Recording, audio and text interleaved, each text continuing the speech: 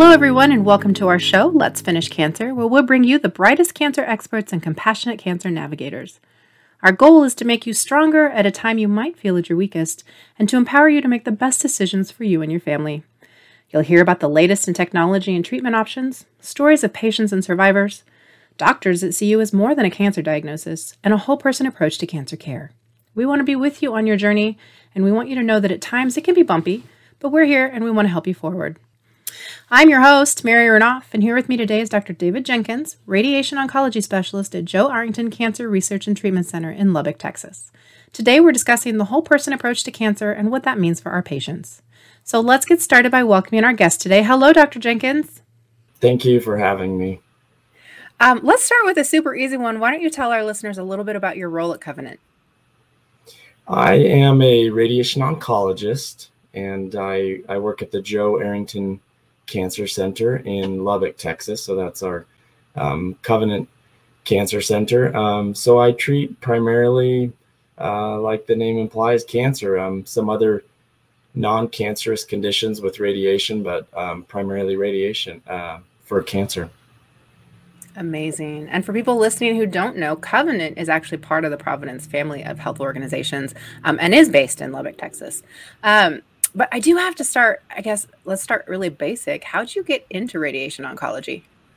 Exploring around radiation oncology, we spend a fair amount of our time treating patients for palliation of symptoms, or in other words, alleviating symptoms of pain or other things. And I really enjoyed that aspect of it, being able to help patients that way. So that's how I was steered in that direction. I love it. I love it. Well, today we're talking about the whole person approach to cancer care. So what does that actually mean? Our focus is understandably primarily on treating the patient's illness, meaning their cancer diagnosis and the process of the cancer within the body. However, the patient, of course, has many other needs and concerns. And so treating a whole person approach is to maintain awareness of all those other aspects of a patient's diagnosis and needs. So that includes psychological needs, physical symptoms, social needs, sometimes being very aware of financial situations. So it's all that supportive care and all the aspects surrounding the patient that are contributing to that cancer process, but not necessarily directly related to it. Does that include patients who have multiple conditions? So like my father has bladder cancer, but also congestive heart failure. And so it's really important for his doctors to talk to each other and know what they're doing. And even sometimes he had to stop chemo to have heart surgery kind of a thing. Is that part of what you're talking about? That is part of it. Yeah, I absolutely see cancer care as a team sport, if you will. So it involves getting lots of providers involved because partly that cancer affects the whole body in many ways, and we're all more likely to get cancer later in life when we've collected some baggage along the way and have other conditions that have to be accounted for. So that's absolutely part of it. Now, I know that I've talked with other clinical experts about kind of whole person approach to care. I think we've talked about it in heart. I think we've talked about it in even ortho. Is it different, though, when you talk about whole person approach as it relates to cancer? There are many similarities with other serious illnesses like cancer, cardiac conditions or others. I think there's some unique aspects to it, though, in that cancers oftentimes cause other symptoms such as pain. Pain is unfortunately a common symptom that we deal with. So there are some unique aspects to it. Well, what about the patient's role? I mean, obviously, from the clinical side, you're working with other team members. It's an entire village, right? I mean, there's so many people that take care of a patient, especially in the whole person approach. But how do you get a patient involved in this process, or even the family? What do those conversations look like? For me, one of the important things is that initial information gathering when I meet a patient, especially for the first time, not just the objective, cold, hard facts about their diagnosis and what does the blood work show and what does the latest scan show, but learning a lot more about the patient themselves. Where do they live? How far do they live from the cancer center? What transportation needs do they have? How is their overall health prior to this cancer diagnosis? What social network is available to support the patient along the way? Do they have family involved or friends and church members? And all of those factors are important to understand going into it. And then there's many considerations about simply patient preference. Everyone comes from a different background, different values and goals, and so that's important to explore in certain situations as well. I mean, it kind of seems like a no-brainer, right, to have a whole person approach to care, but it's not necessarily something that everybody's been exposed to. And I know it's not necessarily new, and I'm using air quotes there, but is it new? I mean, it doesn't feel like we've been doing this for a long time. And I say that because, both my grandparents had cancer, and I feel like it was, here's your diagnosis, here's your treatment, and it was nice seeing you, right? Whereas now with my father, it's like I've met the doctors, I've met the nurses, I've met the oncology providers, like the chemo specialists, and they have talked to him about his preferences. Like, would you like this? Or, would you like us to pray with you? Like those kind of things I think are really valuable. So talk to me about how this started, this whole person approach to care. A lot of it is, I think, patient driven. Fortunately, I think the experience you're describing is a lot of people's experience, maybe decades ago, of patients feeling like they were treated as their illness. And a patient is not their illness. A patient is a patient, and they have an experience with an illness. And that's part of their journey, but that's not all of it. So I think patients were a big factor in that. So there has been a movement in the last several decades to this whole person approach. In the past, it was often a model of treat the patient's cancer, and when effective treatments become ineffective or limited by the patient's health, well, then we can transition to focusing on a patient's well-being and quality of life. So it was kind of an A followed by B approach. And more recently, the approach has been that those occur simultaneously. Picture two train tracks running in parallel. One is the treatment of the cancer itself, and the other is all the supportive care that focuses on the rest of the patient. And so that's present, hopefully, from diagnosis. And there are many national organizations now and guidelines even that strongly recommend that approach, that these supportive services be provided and be available early in the treatment course, and not just at the end when active cancer treatments have been exhausted and that we don't have additional treatments to offer. I mean, in its theory, it sounds like a wonderful program or idea or concept, but I have to ask a hard question, which is if you're giving a patient more say in their care, right, than maybe more traditionally we have, what happens if you and the patient or you and the patient's family disagree about, a treatment or the course of action that you should take? I try very hard to put myself in a patient's position and understand where they're coming from, but with the humble understanding that I have not lived their life. I have not lived their cancer journey. So they'll always come from a different perspective, and that requires, again, humility and respect on my part. The other factor that's important is that the patient ultimately is the one who will live with the consequences of the care they choose to receive. So whether that's success or failure of a treatment or a rare unexpected side effect ultimately it's the patient that will live with that. And so I will make a recommendation if there's a clear recommendation to be made.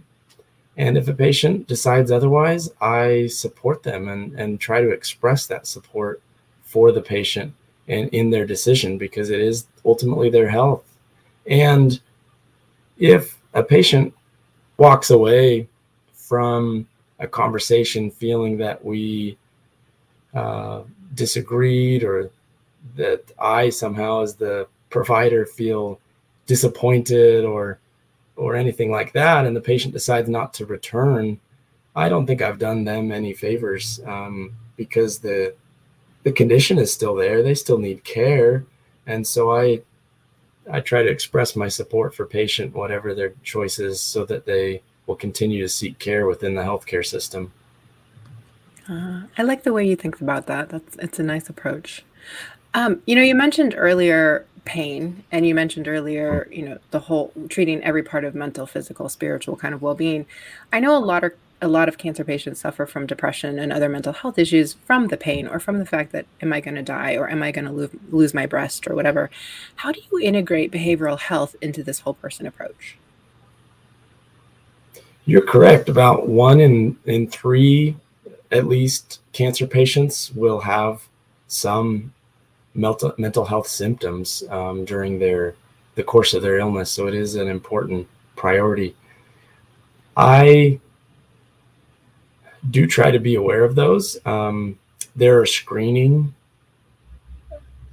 tools that can be used. So when patients come in to see a cancer provider, they can quickly fill out a questionnaire that have been created to quickly screen for symptoms of depression and anxiety. So that's a very good first step, and that's encouraged by our national cancer organizations to do that. And then I'm fortunate to work with a team that has social workers that can provide some counseling services.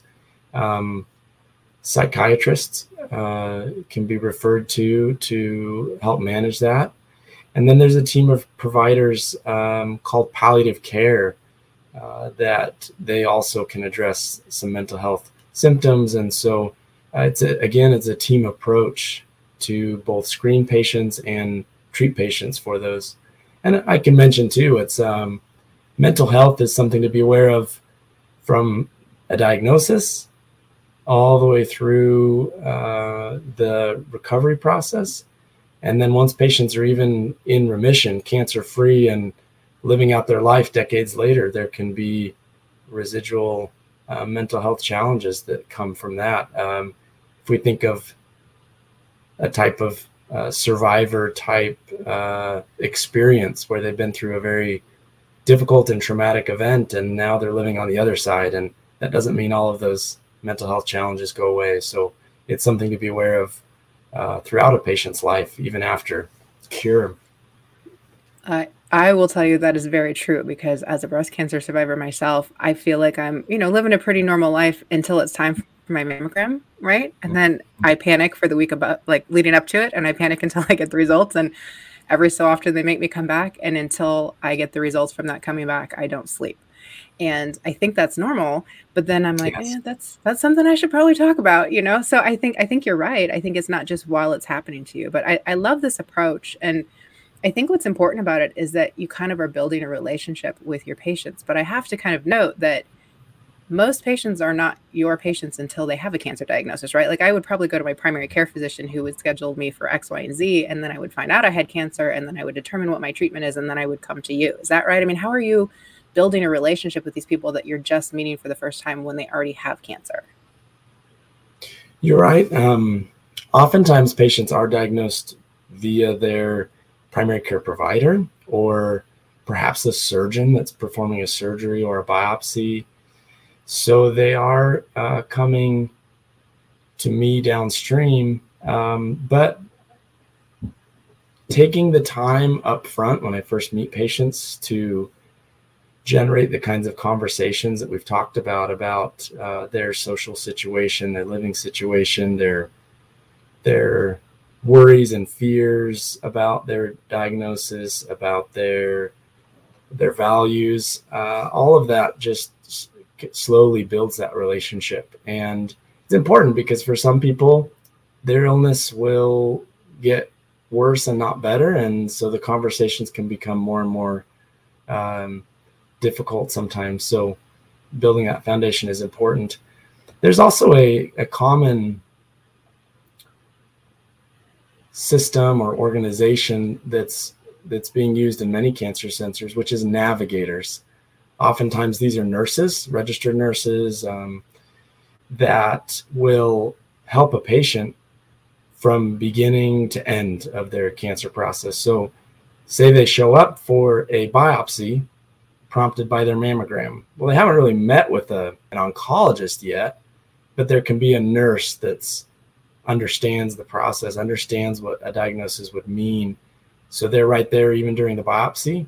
They can help interpret biopsy results, and then they help set up the patient the next step to meet with their oncologist. So navigators have been, I think, a great tool in looking at a whole patient and helping them through that process, which can be very confusing if you've never been through that process before for the patient. 100%.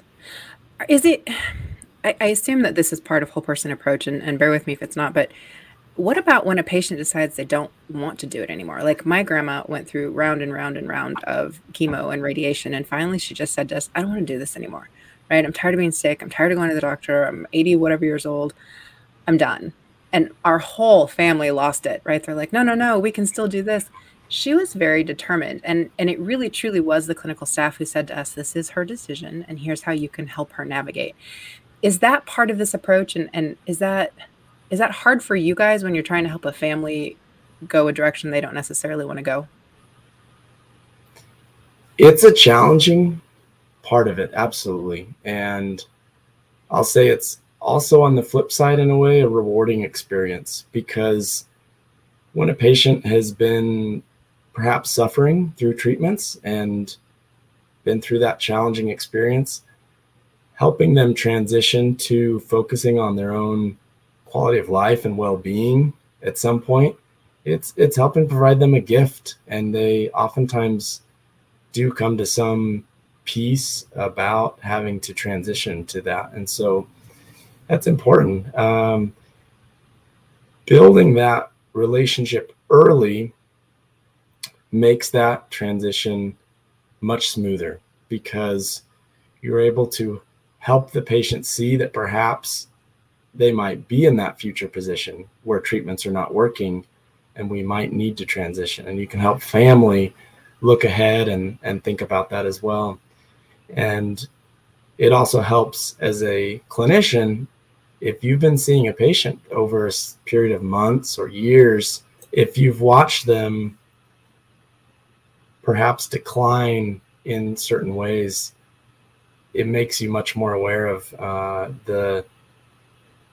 the place they are in their journey, and help them understand that they might be at a point where it's time to transition into more of a focus on their quality of life and comfort rather than active treatments.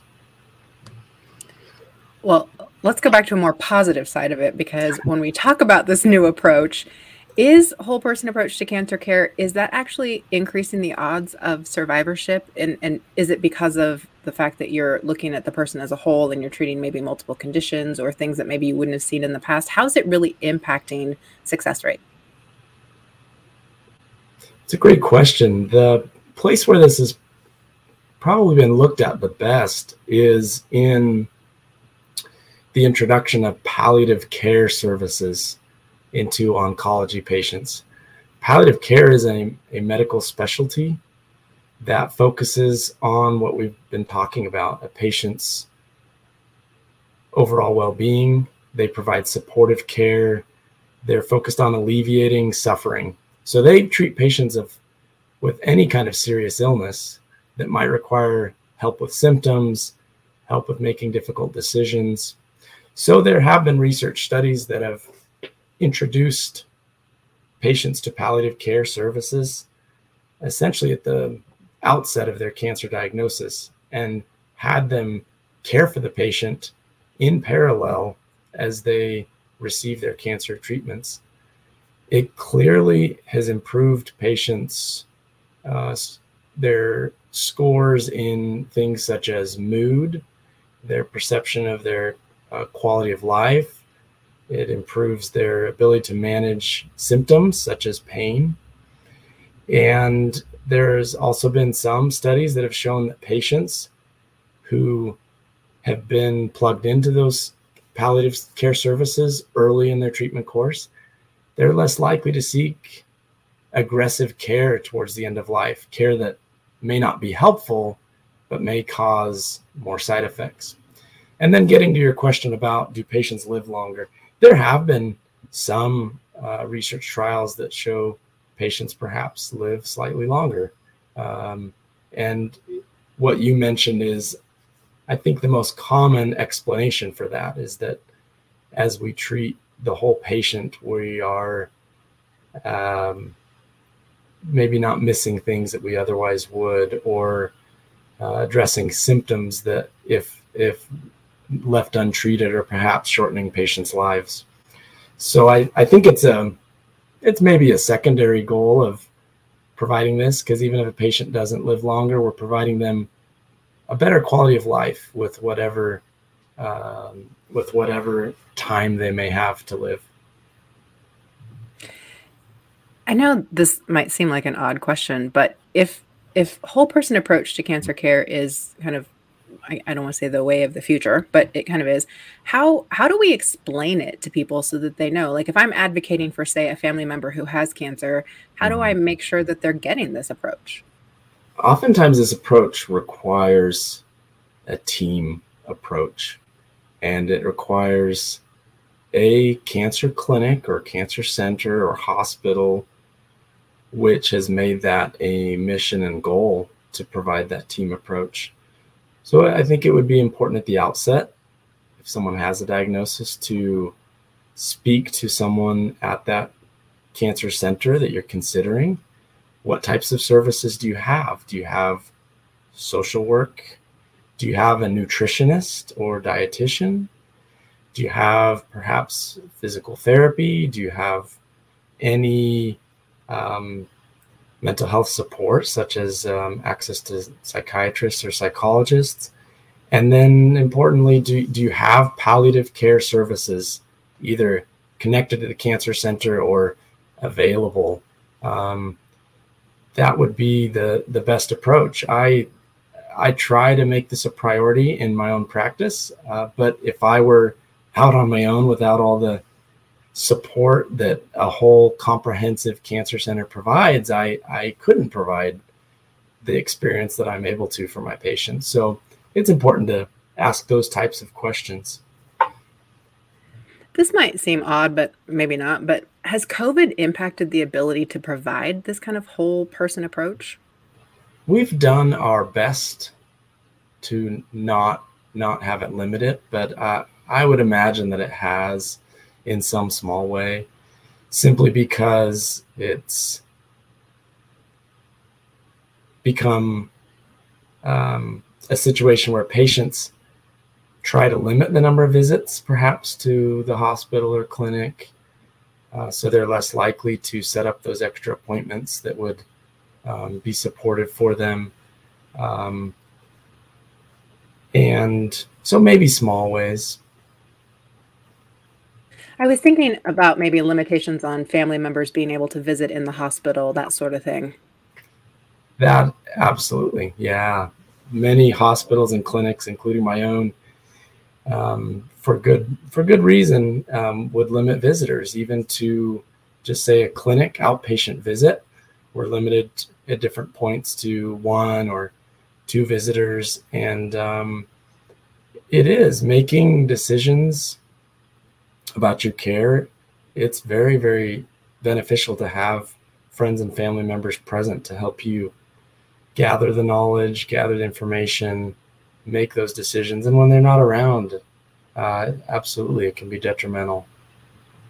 Let's talk a little bit more about like friends and family. I mean, as you know, as you're going through this cancer experience, it can be scary. It can be challenging. I mean, maybe you need a ride somewhere. Maybe you just need someone to talk to. What would you give, like advice? What advice would you give to friends and family about how to support a cancer patient through that journey? I would recommend helping gather as much information when you meet with your doctors. Take notes, even record the conversation if the doctor and the patient are okay with that. Because ultimately, it can be overwhelming as a patient, especially those first visits. You lose detailed information sometimes, like we always do in stressful situations. So having someone else be present and be able to go back and answer questions for the patient about things that maybe they did not remember. And then the other is to be supportive with that patient's decision.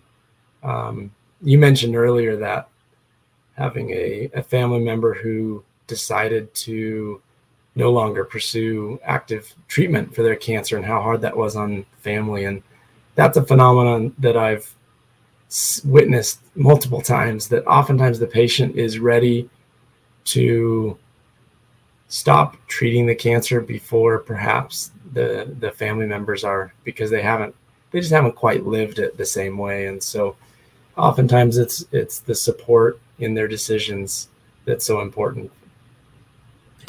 I could not agree more with you, because that perfect example right there, I think there are still people in my family who don't speak to each other over the decisions, right?